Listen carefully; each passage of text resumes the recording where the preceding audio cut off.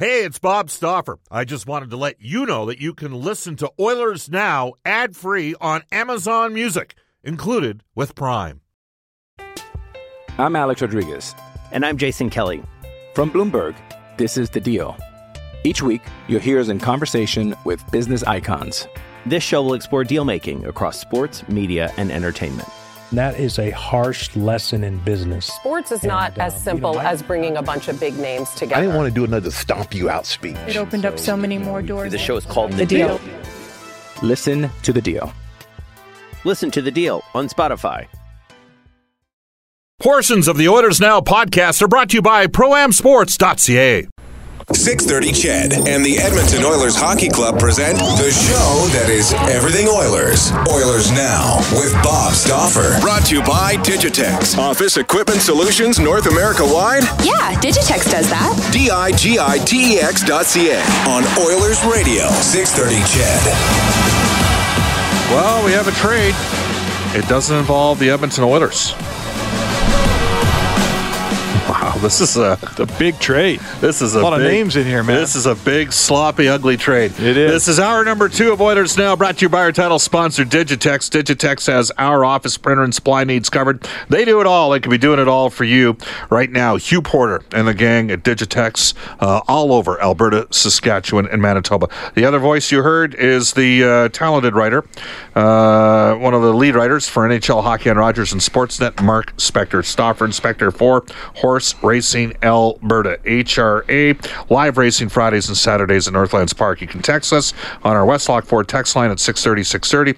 If you're looking for a new vehicle, go see Paul Olson at Westlock Ford. Check out the great selection today at westlockford.com. Worth the drive to get your new ride. For 10 months during the season, Elliot Friedman, courtesy of the River Cree Resort and Casino, they, in the month of August, have Nazareth and the Little River Band, and in September they've got Steve Earle and the Dukes. Check it out at Ticketmaster.ca. And Elliot Friedman was the man that initially tipped us off. Here is the trade. The Chicago Blackhawks trade Marian Hossa. His contract, 3 years left, $5.275 million. Vinny Hinostroza, who just signed a 2-year extension of $1.5 million. Former Oiler Jordan Osterley, who played a lot last year in Chicago, in their top 4. And a 2019 third-round draft choice. So those 4 items go to Arizona from Chicago. Going back the other way, Marcus Kruger, who will now become the third-line center for... he's a former Blackhawk. Blackhawk. Left shot defenseman Andrew Campbell. Mackenzie Entwistle. That's John's boy, isn't it? Is it? No. John Entwistle, didn't he play in the Who? Now, I wonder if Mackenzie... Brendan, can you check up to see if Mackenzie Entwistle is related to... Wasn't Jackson Entwistle the goaltender for the Kelowna Rockets in Dreisaitl's year in 2015? He is a right wing, as Mackenzie Entwistle. Jordan Maletta is a center. And Campbell has been a pro for a while. The other 2 guys I don't know a lot about. And a 2019 fifth-round draft choice. So basically, $7 million goes one way. What was Kruger making? Was he in the 2s? I think he was in the 2s. You can text us at 630-630. Tweet us at Oilers Now. Email us oilersnow at 630chat.com. Spec, give us your perspective on the said trade. Oh boy, that's a lot of stuff going around. Obviously, the component becomes the major component is the cap space going in the form of Marian Hossa, who is never going to play again. And he will be in the Hall of Fame, in my opinion, going down to Arizona, which now will allow Chicago to make a deal. You know, the word's been out there already that they're looking at Justin Falk in Carolina. There are still some trade targets out there. Blackhawks are now at basically $71 million on the cap. By the way, Kruger is in the final year of a deal at $2.775 million. So they've opened up space for them to get competitive a little bit quicker.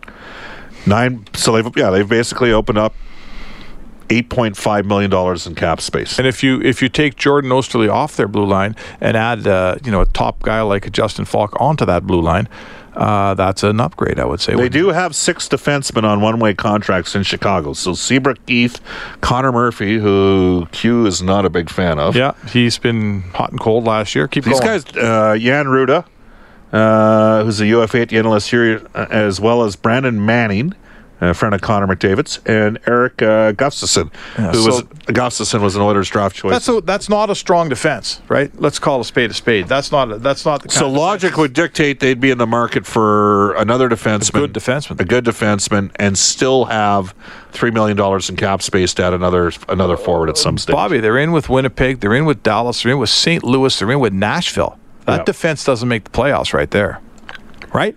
No. Doesn't make playoffs. No. So, of the unrestricted free agents that are left, let's see. Rick Nash, is he basically retired at this stage? He's thinking about it, I believe, is the technical term. Would he go to Chicago on a cheap 1 year deal? Bet you he might on a 1 year deal. I suppose if you had to buy out Kruger, you could. Well, but you might as well play him. I don't know if they can buy out Kruger. You know why? Because they don't have a restricted free agent. They've missed the buyout period. That could be. Okay. So I don't know if they can buy him out. That is fair. Okay. Let's do this. You watched soccer yesterday? A goodly portion of it. All the parts that counted. I was very... it was a great game. Yeah. I'm like any tournament like this, the deeper it goes, the better it gets. And that was a hotly contested till yesterday, man. Croatia's a wonderful story, aren't they? Yeah, they're... I kind of cheered for England only for this reason, Bob. There's got to be, literally over like hundreds of millions of people out there who would like to see England play France. I wanted England. And how many people were actually cheering for Croatia, Yeah. Milan Lucic, Milena Mrjenovic, and who else? I think Lucic is not He's Serbian, so maybe they're neighbors. I think they're friends now. Are they friends now? But anyway, the point is, it's a much smaller nation. But who doesn't love a story like that? They weren't friends when Serbian rebels killed Luka Modric's grandfather. So someone went to social studies back in grade 11. Happened. Hey, they were in Yugoslavia with Marshal Tito when I was in grade 11. Just to establish. That's anyhow. All right, here we go. Story, right? So here's what's interesting with what happened in that game. England got the lead. Yeah, they missed a glorious opportunity to make it 2-0, and then they kind of. Croatia, as is typical with soccer, had to turn it on a bit, but they really pressed England. And they did. And England lost the midfield during the course of the game. Yes, they did. And it became an effort in defending and getting to the finish line. And it's not just a soccer thing, Bob. I think we've seen a lot of that in hockey. It does happen in other sports as well. Psychological deal. And Croatia had a way better midfield. I mean, all of their midfielders play for major international teams. Okay. I mean, 2 guys alone play for the 2 best teams in the world. Modric has won 3 straight Champions League titles, right? And then Ivan Rakitic plays for Barcelona. Okay. So Modric and Real Madrid. So these guys are big-time players in their own right. And they took the game over. And their age group is like 28 to 32, whereas England's top guys were all 22 to 26. So you've got all those factors. The press. Because there is a team in England that plays the press, and that's Liverpool, and they're a pretty exciting team to watch. Okay. They play a high press. Do you think today's athletes want to go for it? More so than ever before? Yes. In every way, shape, or form. Well, so 25, 30 years ago, hey, I'll earn my stripes, I'll work my way in the lineup, and I'll get keep my mouth shut. Yeah. And whereas today, it's like, you know what? Now, the one big thing that's changed is, in a lot of sports, is salary cap. So you have to get production from entry-level players in various sports. And I think all the sports are going... the sports we're talking about are going towards finesse and speed. Like hockey, guys make moves now they never even would have practiced 20 years ago. It's all about speed. Soccer is indisputably faster and more guys taking on opponents one-on-one. Now, it's okay if you take a guy one-on-one and you don't win. You don't get benched. It's not the end of the world if you embarrass a guy on the pitch. And it's not the end of the world if you do embarrass a guy. In fact, we love that in sports now more than we used to. Whereas if you tried embarrassing a guy about 20 to 25 years ago, he kicked the snot out of you. Yeah, Bill Flett would hit you so hard with that lumber you'd never walk again. Right. So if we can agree on all those things, all of those qualities belong in essence to the younger player. Who's the fastest guy in a team now? Well, it's the youngest guy. Yeah. Right? So now the younger guys are looking at the thing, and the Matt Barzels, let's go to hockey, a sport I know better, and obviously Connor McDavid, but all these young, quick guys, and they're going, you know what? I'm the fastest guy, and speed's important, so get out of my way, right? And the coaches are playing them in top six. You don't have to earn. We had Luke Richardson on the show spec a couple days ago, and I asked him, like, have you ever seen a player hold on to the puck that long as Barzal will? Barzal will, he's a killer player. There's a lot of guys that they get it, they want to give it up. He'll hold it and hold it and hold it. Right. Not even McDavid holds it. That's partially because McDavid's to the net by that point because he's that, But Barzal's awfully speedy. Yeah. But anyhow, it is a different generation in terms of how it's in terms of what the athlete is like. The question is, are we seeing it being coached differently as well? Well, I think that coaches have started to figure out that those are the assets that are going to win them a championship. So, like in the, Scott Niedermayer, to me, is one of the great examples, and Jacques Lemaire, right?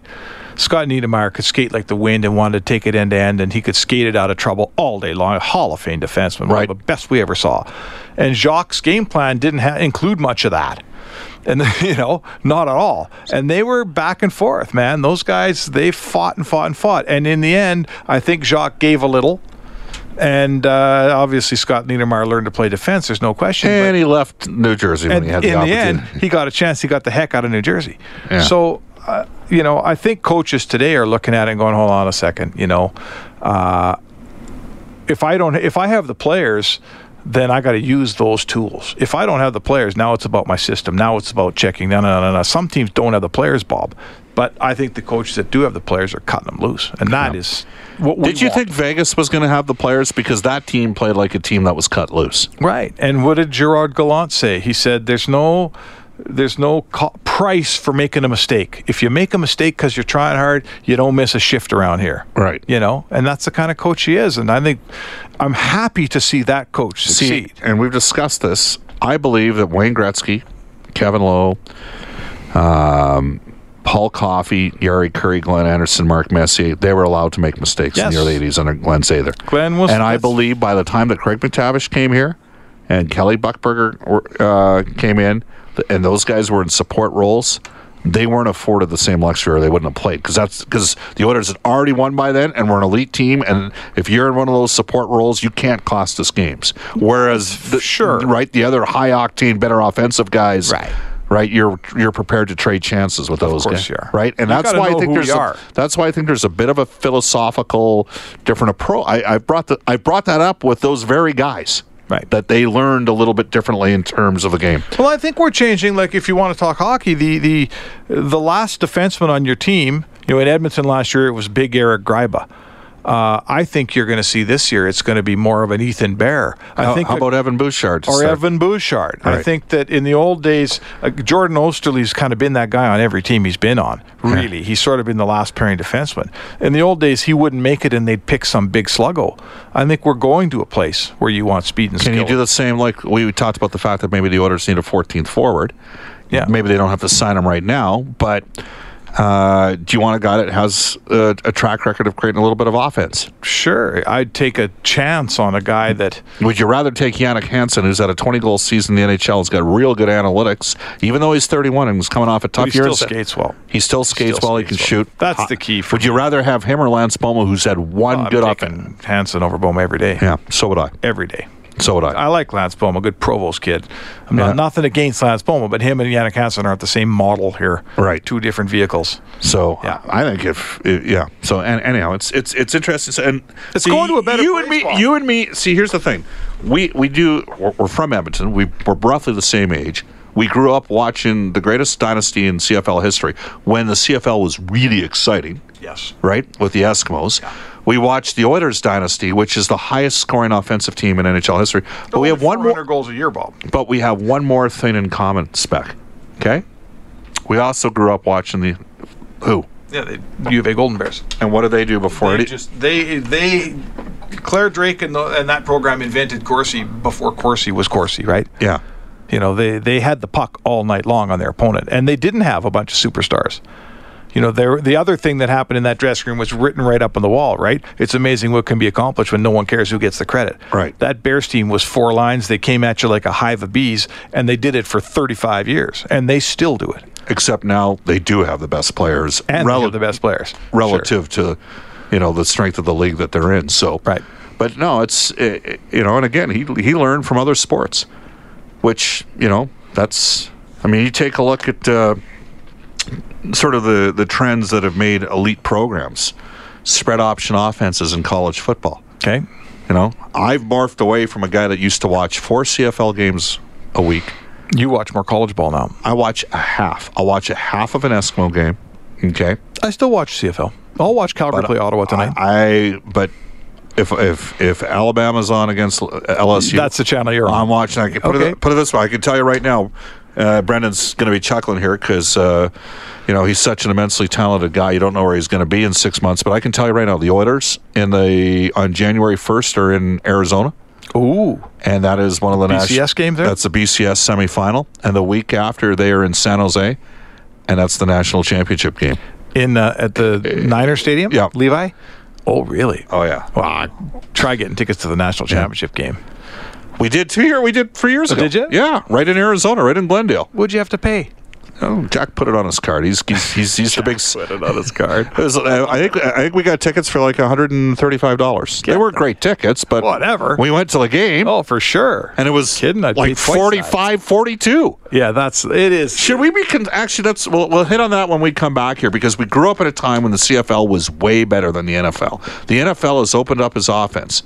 Has the CFL lost a bit of that offensive identity when we come back in Oilers Now? When you want to fly your Oilers colors with fan gear or outfit your fan cave, there's only one place, ProAmSports.ca. Jerseys, apparel, headwear, and memorabilia from your favorite players and teams. Whether it's the NHL, the CFL, the NFL, MLB, or more, Pro-Am Sports are your fan cave specialists. And if it comes with a Pro-Am Sports Certificate of Authenticity and hologram, you know it's 100% authentic, hand-signed memorabilia. So no matter who you cheer for, Pro-Am Sports has got your guy. Visit their Edmonton showroom on St. Albert Trail. Fill your fan cave at ProAmSports.ca. That's Pro-Am.